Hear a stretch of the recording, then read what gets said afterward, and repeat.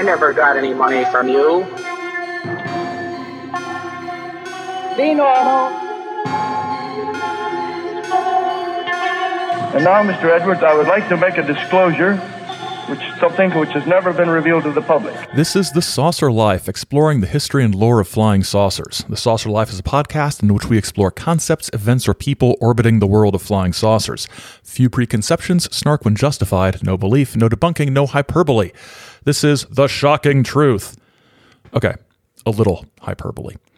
Today, we're going to look at one of the lesser-known contactees, even by the standards of most contactees being lesser-known figures in the, grand scheme of things. While he began having his experiences as a youth in the 1920s, he did not compose his account until the late 1960s. And although it really didn't gain a lot of traction or attention, this was exactly the wrong time to try to get traction as a contactee, really. It's an interesting story. Actually, it's far more interesting than I thought it would be. While the contactee aspects are a little out of date by the late 1960s, he draws connections to alien colonization of the Earth that would be very much in vogue during the 1970s and afterward. And he does update some of the social and political concerns that contactees have for the time in which he presents it. And there's some other weird stuff going on. This is an interesting story. Let's take a look. So, while Albert Coe doesn't tell us his birthday in The Shocking Truth, what public records I found suggest he was born in 1905. He reported a series of encounters with a friend from space between 1920 and the 1970s. Some of these encounters were in person. Some of them, especially later on, were by letter, like letter that was sent in the mail. I'll be reiterating that because it's so strange. He did not discuss these matters publicly or even privately with his wife, for example, until the late 1960s with his privately published booklet, The Shocking Truth. So let's look at The Shocking Truth. It's got some wonderful black and white illustrations. The image for this episode on the website and in your podcast app, if it does that, is the cover. And they're neat. They're sort of pencily. They're sort of impressionistic, which is a good adjective to use when stuff is kind of blurry and indistinct, right? I'm not sure what's going on here. Well, that's because it's impressionistic. And it begins with a dedication. I dedicate this book to Hazel Simpson, whose understanding and cooperation have contributed so deeply to the inspiration of its structure. The beauty of thought will forever extol the virtue of womanhood as, from their hearts, flow the eternal breath of life. I'm not sure who Hazel Simpson is. Based on some of the things Coe writes in his book about where he lived at various times, the records I've found indicated that his wife's name was probably Pearl, so Hazel's not his wife. Unless I'm wrong, which I might be. If anybody knows Albert Coe's family tree, you know where to find me. Next, there's a quotation from Thomas Jefferson. Yes, that Thomas Jefferson, which is a little odd. Just not the quote. It's just oddly placed a little bit. Maybe not. We'll see. I am not an advocate for frequent changes in laws and constitutions, but laws and institutions must go hand in hand with the progress of the human mind. As that becomes more developed, more enlightened, as new discoveries are made, new truth discovered, and manners and opinions change with the change of circumstances, institutions must advance also to keep pace with the times. We might as well require a man to wear still the coat which fitted him while a boy, as civilized society to remain even under the regimen of their barbarous ancestors. Our staff Jefferson expert here at Chizo Media, yes, we have one, seriously, we do, tells me that this is from a letter from Jefferson to James Madison about the importance of general constitutions as opposed to deeply specific constitutions, and at the time had little to nothing to do with aliens. However, Coe will go on to draw a broad point in this quotation, telling us that his space friends people understand the importance of seeking new knowledge and how things must adjust once new knowledge is found. And there's some consistency here in this quote with typical contactee calls for humanity to evolve and develop.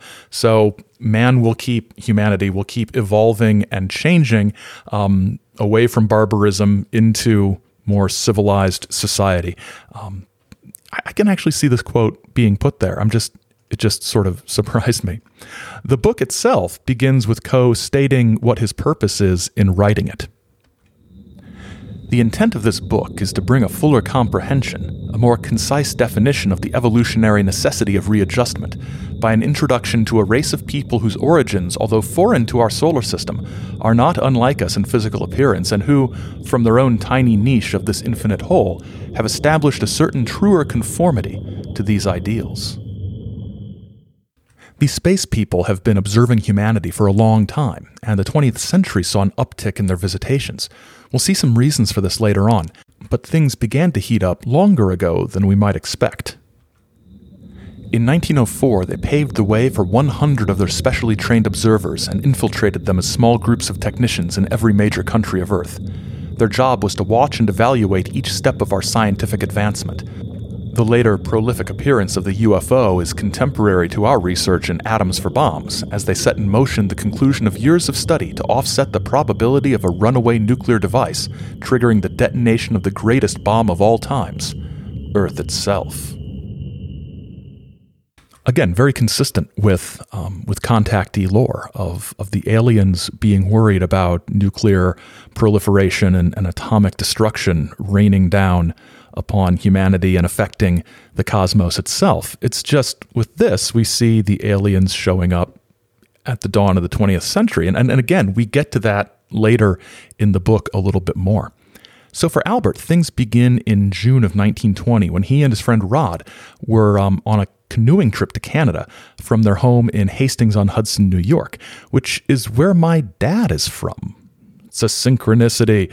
Oh my gosh, and I had a friend in high school named Rod.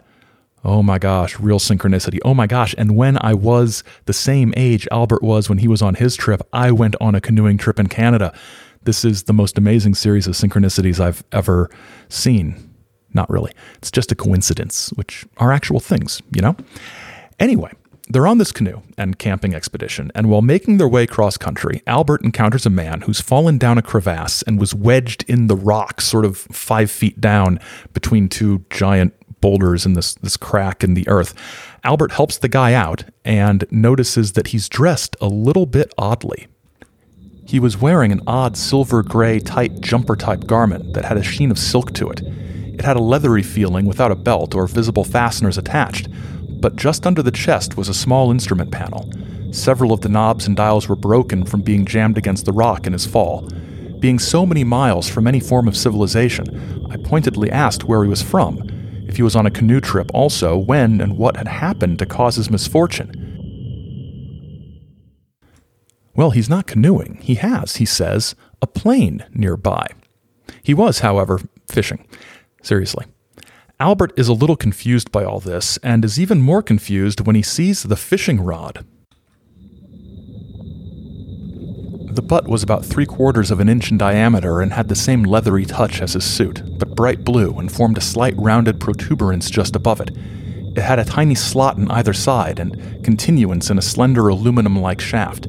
It had no guides or reel, for the line came directly out from the inside at its tip, as a fine filament to which was attached a conventional dry fly. I asked where he had purchased such a rod, and the question was partially parried with a reply that his father was a research engineer and it was one of his own design. Space fishing rod. Not Albert's friend Rod, like a fishing pole, you know. Albert helps the man back to his aircraft and is astounded by what he sees. I had fully expected to see some type of conventional aircraft, and the reason for the reluctance in my accompanying him became crystal clear, for what I was looking at astounded me. A round silver disc about 20 feet in diameter was standing on 3 legs in the form of a tripod, without propeller, engine, wings, or fuselage. As we approached, I noticed a number of small slots around the rim, and it sloped up to a rounded central dome. I had to duck to walk with him underneath, between the legs, although it was slightly concave and only about 4.5 feet from the ground. He said, "Surprised?" That wasn't actually the word for it, but I did not press him with questions, realizing he was suffering a great deal of pain. He reached into the end of one of 3 recesses in its bottom that fanned center-wise from the base of each leg, pressed a button, and a door swung down with 2 ladder rungs molded on its inner surface. I clasped my hands under his good foot and boosted him in. He peered down at me over the rim of the opening and said, "I will never forget you for this day. Remember to keep your promise and stand clear when I take off." That promise was to not tell anybody what he had seen. Albert and Rod finished their camping trip. They were gone a long time. They got home a week late for the beginning of the school year, and from sort of reading between the lines, it sounds like they were gone for about 3 months, which I guess you could do when you were a teenager back in 1920. It would be several months before he heard from his new friend again, and Albert began to despair and sometimes wondered if the encounter had really happened at all. But he sees glimmers in the sky that convinced him of the reality of their meeting. I knew then that all I had experienced was very real and made a silent vow never to break my promise unless released from it. My new friend was rapidly assuming the romantic status in a young, impressionable mind of a good-luck genie or wood sprite who had come to test me. Then, finally, he hears something.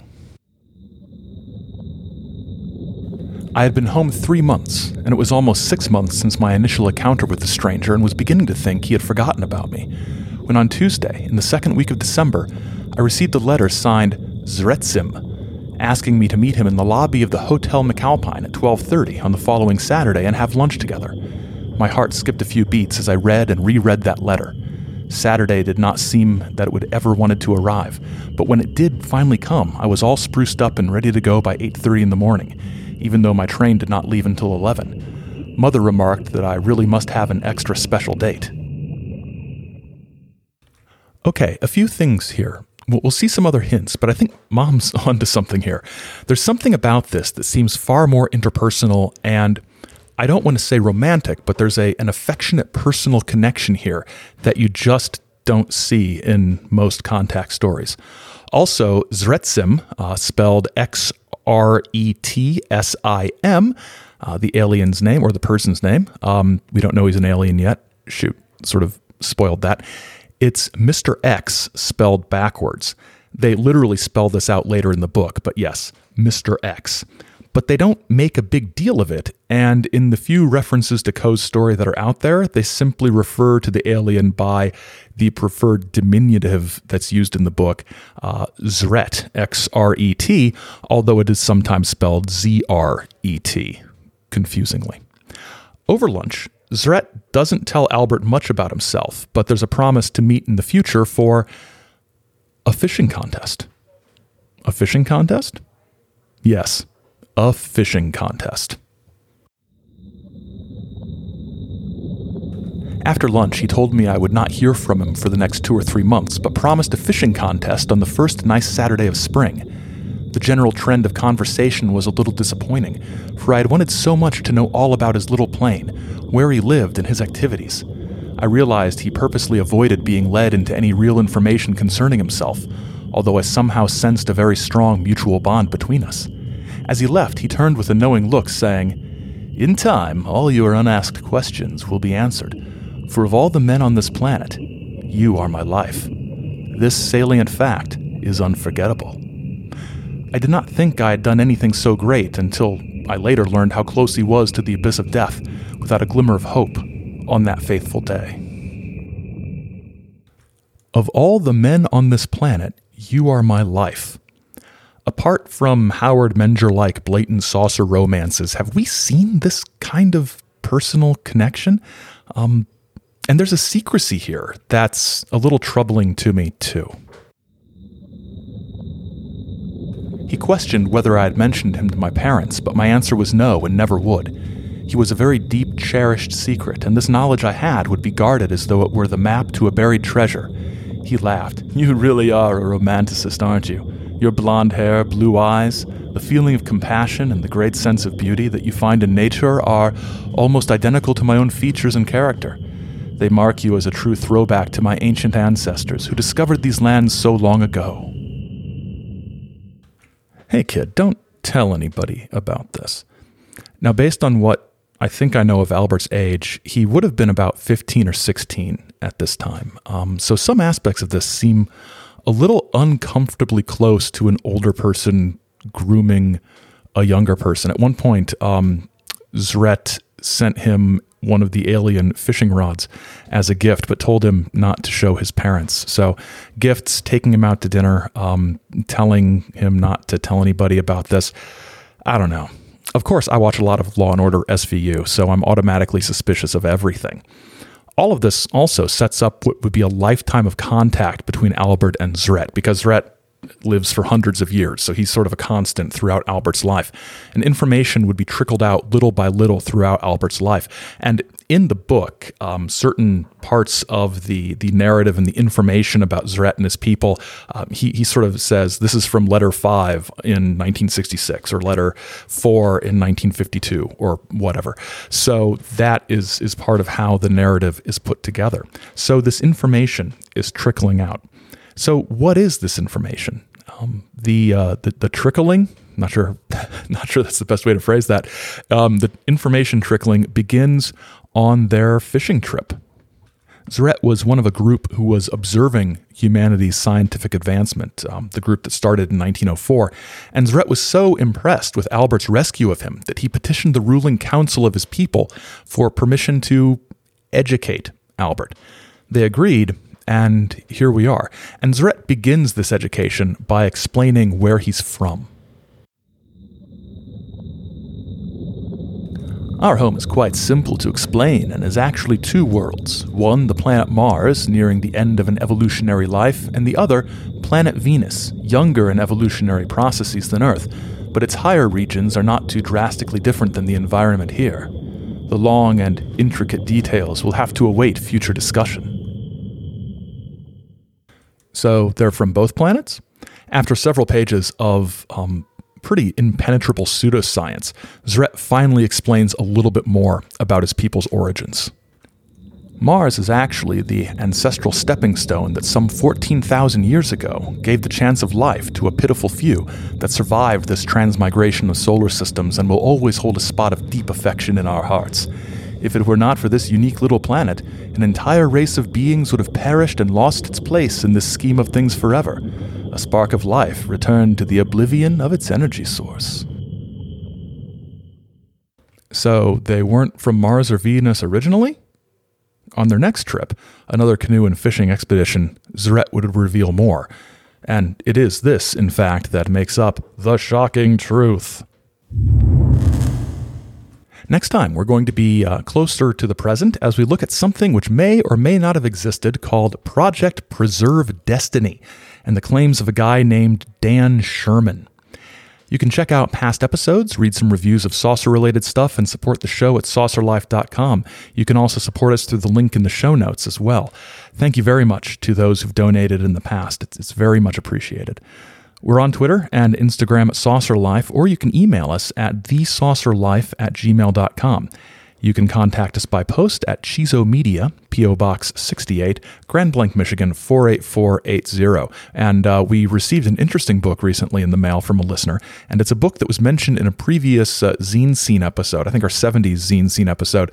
So be on the lookout for an examination of that. And I do just want to say how much I appreciate that you listen, if you are, and the feedback I've gotten. It really helps me sort of keep going with it, even here in 2020 when things have been pretty chaotic. And so on that note, if you hear any creaking, walking around, yelling, talking, some circumstances have led to there being more people in my house at the times when I record than I'm used to.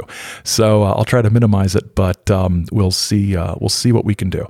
But working on this has helped make 2020 a little more tolerable, and I hope listening to it has for you as well. The Saucer Life, as I always say, is available anywhere you can find podcasts, including soon, I believe, on Amazon Music. Why would you want to listen to podcasts on Amazon Music? So you can boss Alexa around, I suppose. I'm looking forward to that at some point. Alexa, play The Saucer Life. Wow, that would be amazing. Anyway, let's get back to it. And this was a brief edit as the Amazon device in my office/studio started talking when I said her name. The Internet of Things will doom us all. And now back to the show for real. So you want the shocking truth? Here we go. Originally, Zret's people came from Norca, a planet in the Tau Ceti system. Far back in time, Norca began to get colder, and their leaders had to acknowledge that they must migrate to a new home.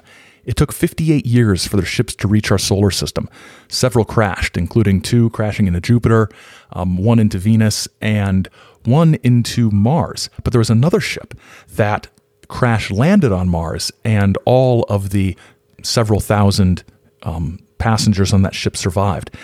And these survivors of the doomed planet Norca established themselves on Mars, and over the centuries developed a new civilization, a new home. And they eventually traveled to Venus, where they established a base, and Earth, where they observed early humanity. We classified the natives in 5 major groups according to skin pigmentation. Oh, for crying out loud, here we go. Isn't it always the way? We classified the natives in 5 major groups according to skin pigmentation. The golden race, by far the more numerous, inhabiting the land east of southern Europe, across Asia and Lemuria, almost to the shores of Central America. The white race in Greenland, across northern and central Europe and Asia to Siberia. The copper race from Siberia to the tip of South America. The blue race in central and northern Atlantis and across north-central Africa. The black race, southern Atlantis and Africa to Borneo. The races had one characteristic in common. All had black hair, and their eyes varied from light brown to black. Okay, maybe I harumphed a little early. That's, at least he didn't make, the blondes were in Northern Europe, that sort of thing. Although there is a bit of this sort of root race stuff going on here. So the Norcans colonized Earth and established cities in their base in Atlantis and main bases in Atlantis and Lemuria, but also cities in the Marshall Islands, Peru, Lebanon, and Tibet. And over the centuries, they grew and advanced, living in harmony with the primitive but developing Earthlings. And the Norcans established rules and order on the Earth. Killing in any manner was absolutely forbidden, with a penalty of banishment forever to a remote and inaccessible part of the land. The only penalties invoked for disobedience to and the breaking of the rules was to rescind the right to work, the participation in social activities, or banishment to the forest to forage for themselves for periods of time in respect to the severity of the infraction. In 20 years, through patience, tolerance, and a philosophy founded on the beauty of thought and of love, and in the education of the children in these principles, we had developed 5 intelligent and culturally advanced communities. They had learned to cultivate the land and the rudiments of animal husbandry, for we had introduced cotton, corn, wheat, barley, beans, yams, potatoes, apples, and plums, the horse, the dairy cow, sheep, the greyhound, and house cat, and they were also becoming adept in many of the arts and crafts. As security replaced want and negative thinking, their fear of spirits gradually disappeared. We colonized on the basis of equality to all, with no distinction as to race or color, and our only superior was that of teachers and guides in a new way of life.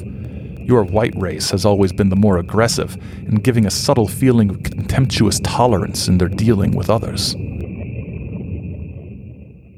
I love that. Contemptuous tolerance would be a great title for a book about colonialism.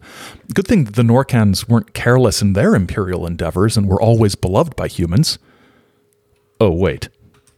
Treachery was not in our minds, but a few incidents did occur during the next 40 years which should have put us on guard. The first came in the form of resentment to our private centers used for visitors and councils from the motherland. Viciousness often invaded the competitive games. An apparent stray arrow would find its mark in one of our people at an archery contest. Many of our scientists researching metal, propulsion, rays, and electronics preferred to work in seclusion, and this request had always been honored by our people, but not so with your ancestors, for they felt that they were being barred, although they had access to every principle but one, and were working on a majority of projects with our scientists. The one principle which was not divulged, the breakdown of the atomic structure of matter, and it had been a closely guarded secret since its development, for although its benefits were many, it also had a potential force to destroy, even to a planet if used unwisely. Well, they're being awfully contemptuous of humans by keeping this secret from them. I have a feeling this isn't going to end well.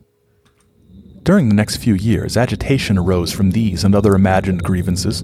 Societies were formed from which we were banned, and rumors were spreading as to our foreign status, invaders from another land. In the past, we had adopted a magnanimous attitude toward the little differences, petty jealousies, and flare-ups. We did not realize that the urge of nationalism, the lust for conquest, had not been erased, but merely lay dormant in their emotional character. Now they were well educated, versed in the sciences, engineering, the arts and crafts, had elected leaders, and ruling councils who apparently decided that we had outlived our usefulness. We could no longer ignore these rumors.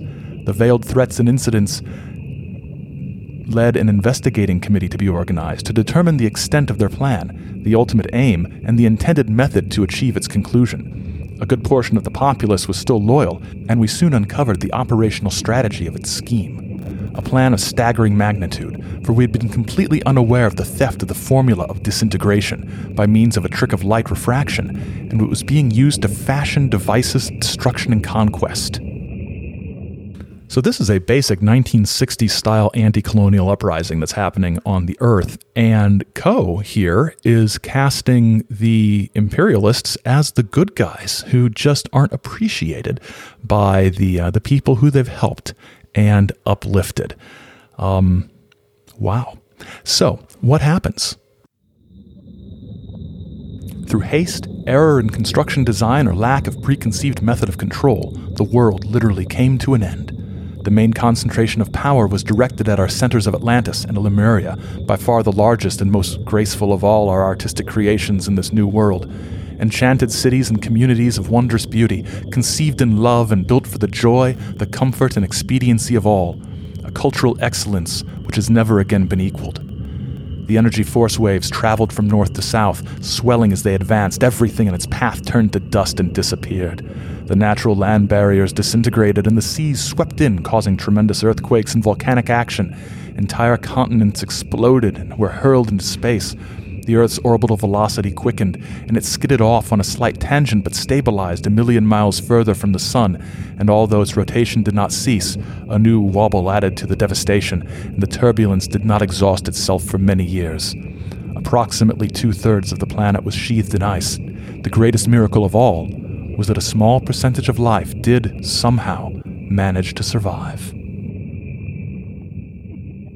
So the Norcans back on Mars and Venus decide to leave Earth alone. And at this point, I need to show or point out another parallel to something that would actually come later after this was written. But the 1977 Doctor Who story, Underworld, the premise of that is there's a race of people called the Minions, who the Doctor's people, the Time Lords, way back in the mist of time, decided to help and support with new technology and general advancements, and as a result, the Minions destroyed themselves, leading the Time Lords to sort of sit back and be observers rather than active participants.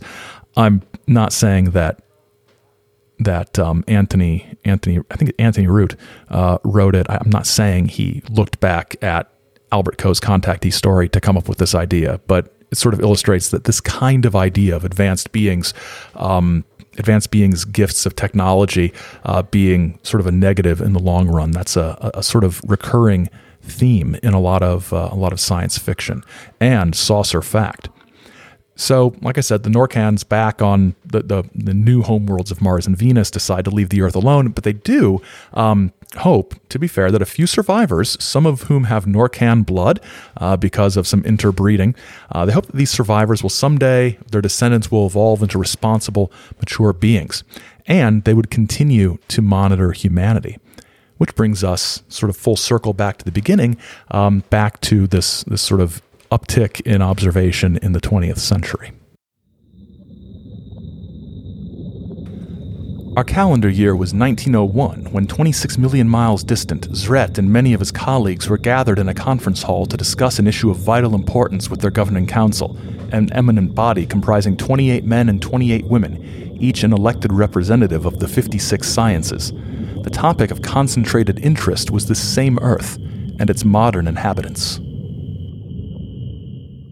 So why 1901? The upticks in violence and war, mainly. They discuss gunpowder and its potential for harm, but they acknowledge that it could not completely destroy humanity. The First World War seems to have justified their decision to watch us more carefully. They did, however, lay down some ground rules for their 100 observers. 1. Secrecy of identity was paramount. Intervention or instigation of any change in our way of life was strictly forbidden. 2. to willfully participate in armed conflict, to divulge any secret of physics or chemistry that may even remotely aid in an expansion of military potential, or to direct or assist in the planning of a military strategy was also forbidden. 3. No man of Earth was permitted entrance to a spacecraft. 4. Due to possibility of a maximum duration of this mission, marriage with Earth women was permitted, but a specific element in the chemistry of the body was electronically treated to prevent the occurrence of offspring. Permanent roots would not be tolerated. To always conduct themselves as gentlemen, and the mannerisms, thought, kindness, and tolerance of their own philosophies be extended in all dealings with our people, and to assist in any invention or philosophy of our own creation that might bring a benefit of happiness to the races of Earth. So this requirement that you could marry Earth women, but the chemistry of the body was electronically treated to prevent the occurrence of offspring, that's interesting. And it's interesting, and I didn't really think of this when I was scripting this, but I'm thinking of it right now. They don't specify whose body is going to be electronically treated, do they? Is this the NORCAN observer men undergoing a kind of birth control procedure, or are they surreptitiously sterilizing their human wives? That's an interesting question. Given the imperialistic overtones to the NORCAN's policies, I think I know which one I suspect it might be. It's also interesting that only men were sent on these missions. They don't talk about women being able to take husbands. And there's a real Star Trek-y vibe of the Prime Directive here, too. Although it's not dissimilar to what we've seen with other contactees. It comes in 1969. I'm fairly sure that Albert Coe was familiar with Star Trek. He seems like he would have been a Star Trek fan, the way a lot of this pseudoscience in this book is prevented. And just so you know, I've excised a lot of the pseudoscience in the interest of staying awake. So the book ends with some warnings, and it's 1969, so there's some caution about overpopulation. Zaret denounces the International Atoms for Peace program as being deceptive because atoms are never peaceful when humanity is involved, because humanity is unable to control its destructive urges. There's also, in keeping with the times, more concern about the environment than we see in earlier contactee accounts. Man must, at least, temper his greed and the homage demanded by its avaricious god of profit. The highest priority on the planet today is a need of a complete study of ecology by all the world's brilliant scientists, an analysis of their findings acted on immediately regardless of cost. Without an absolute understanding of the part a human brain should play in its role of a symbolic pendulum regulating the entire environment, it may disappear in the flash of fusing atoms, or to succumb through the insidious creeping death of unbalanced nature. Either eventuality will leave the great arsenals and sprawling factories rusting away on a desolate landscape, as the planet Earth becomes a contemporary of its barren, lifeless satellite, the Moon. During the 1970s, Coe would give some radio interviews, he said, and in 1977 he was interviewed on tape by a psychologist, Dr. Berthold Schwartz.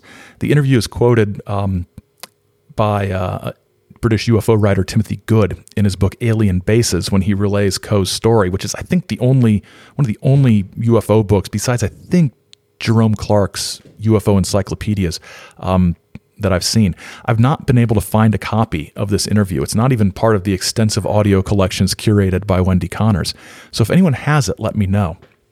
Another thing is I could find no record of this Berthold Schwartz. The only Berthold Schwartz I could find any information on was a late medieval / early modern German alchemist who, legend states, was the European who developed sort of the European version of gunpowder. So I wonder if Berthold Schwartz was a real name, because, I don't know, that seems kind of odd to me. As far as I could tell, Albert Coe died in 1979. And the reason he was able to publish his book and tell his story when he had kept it secret for so long, including from his wife, is that the aliens had released him from his obligation to keep the secret, and he doesn't really explain why. In the interview with Schwartz that's quoted in Good's book, he talks about how basically the men in black were always sort of hanging around wanting to find out who his friend was that he was talking to, which I think is an interesting touch. So my conclusions? I usually don't come to conclusions, so this will be one of the rare exceptions.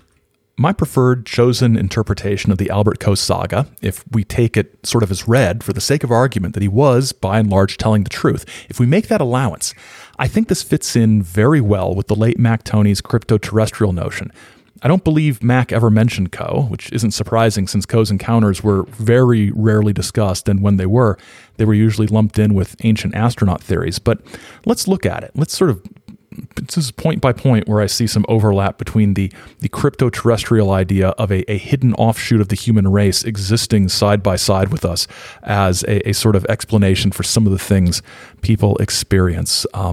Let's take that hypothesis and see how it matches up with Coe. First, Zret is human, so that's a box ticked, but that's common of a lot of contactee stories. He's not a gray, he's not a hairy dwarf, he's not a weirdo robot, he's human appearing. The level of technology, it's futuristic, but not outrageously so. And you may have noticed this, unless I read the book wrongly and presented it to you wrongly, but I don't think I did. He never actually goes in a flying saucer. He and Zrat go on mind journeys of some kind. That's the way that Zrat or Zret, I can't pronounce things. That's the way Zret sort of conveys this information, and it's never explained super well. It's not channeling, it's more of a mind meld. It's possible that Zret's flying disc could make it to wherever his people were hiding out on Earth, but that it wasn't actually a spacecraft. Next, fishing. The whole fishing motif and the general love of nature and outdoor activities that Zret has. It's very terrestrial. Yes, he's been on Earth for, 20 years at that point, but he seems like an Earth guy who loves being out in nature. And related to that, the affection between the two men seems like either a genuine human connection or a long-term manipulation by someone who is familiar enough with human psychology to do a really good job at it. So it could also have been shady secret societies or intelligence organizations, not that we haven't seen that before. And the notion of the various races, the talk of Atlantis, Lemuria and stuff is something that would have been in circulation in 1920. The ancient alien stuff borrowed heavily from earlier mythic ideas. So again, a very terrestrial thing, not necessarily a crypto-terrestrial one, but terrestrial. And Coe received letters in the mail, not trips in a flying saucer, not psychic transmissions, letters in the mail. And there's a consistent concern for the welfare not only of humanity, but for the planet itself, sensible for a being who shared the planet with us and was sort of, at the mercy of whatever us regular terrestrials were doing to the planet. And one last thing, and I know how dumb and crazy and coincidental this sounds. Mac Tonnies did not come up with the term crypto-terrestrial. That word was coined by a frequent reader and commenter at Mac's Post-Human Blues blog on April 3rd, 2006. His name? Mr. X. Spelled E-C-K-S, but Mr. X. Right? I want to think that the same being who communicated with Albert Coe was a fan of Mac's blog and was commenting regularly. Basically, if Coe was in contact with anyone, and he may have been, I bet they were from Earth. Whether they were crypto or normal terrestrial, who knows? Like I said at the outset, this is an interesting case, partly because it's so obscure, at least to me, but I should check again, but I don't think Adam Gorightly and Greg Bishop included him in their A for Adamski book, and that's kind of my benchmark for contactee obscurity.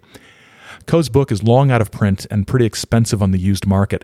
Wendell Stevens, of course, did a rip-off edition of it, but the ebook is currently under review at Amazon and you can't buy it, probably because all of the Wendell Stevens ebooks are just scans of pages loaded as images into a file and converted to Kindle format and are almost unreadable. So I've included a link to the PDF of the original book with the original illustrations if you want to read his story for yourself. Thanks for listening. The associate producer of The Saucer Life is Simpson J. Hanover III. The Saucer Life is a production of Chizo Media, LLC. Chizo Media, working for the good of mankind, along the lines of truth. Till next time, keep watching out for guys who fall down ravines in Canada, because they've been watching us since 1904.